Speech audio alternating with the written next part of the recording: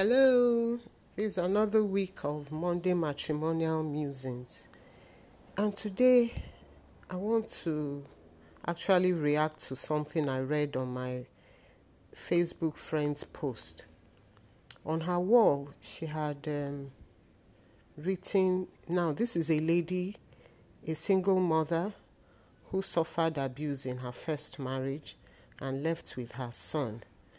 Her second marriage lasted for a short while before they divorced.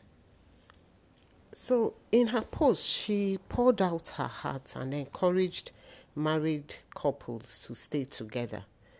Now, this was new because if you look at her previous posts, she's on about, how she loves her independence and all that. So I could sense some introspection because now her son, who's an adult, has started working, so she's all alone.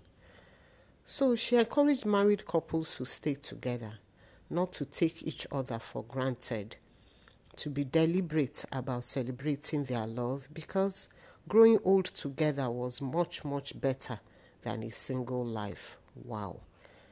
Especially where there's no abuse, physical, mental, or emotional, any marriage can be made to work. So I want to title today's talk, Regret is a Most Bitter Sorrow. When we have to look back in and regret our past actions, and there's nothing you can do to go back, you can't rewind and undo those things. It's really a very bitter sorrow. So while we are on the way, we young couples, let's do things, let's be deliberate on celebrating our love. That no endeavor, no matter how small, can thrive without some sacrifice and nurturing. Nothing. So appreciate one another. Show it in concrete terms. A kind word, a text, an honest compliment, a hug, a kiss, a gift. Do something to show to your spouse that you really appreciate him or her, that you appreciate your love, that you appreciate the fact that you are still together. Okay?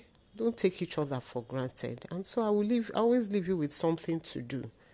So you should choose one tangible way to show how much you appreciate your spouse this week.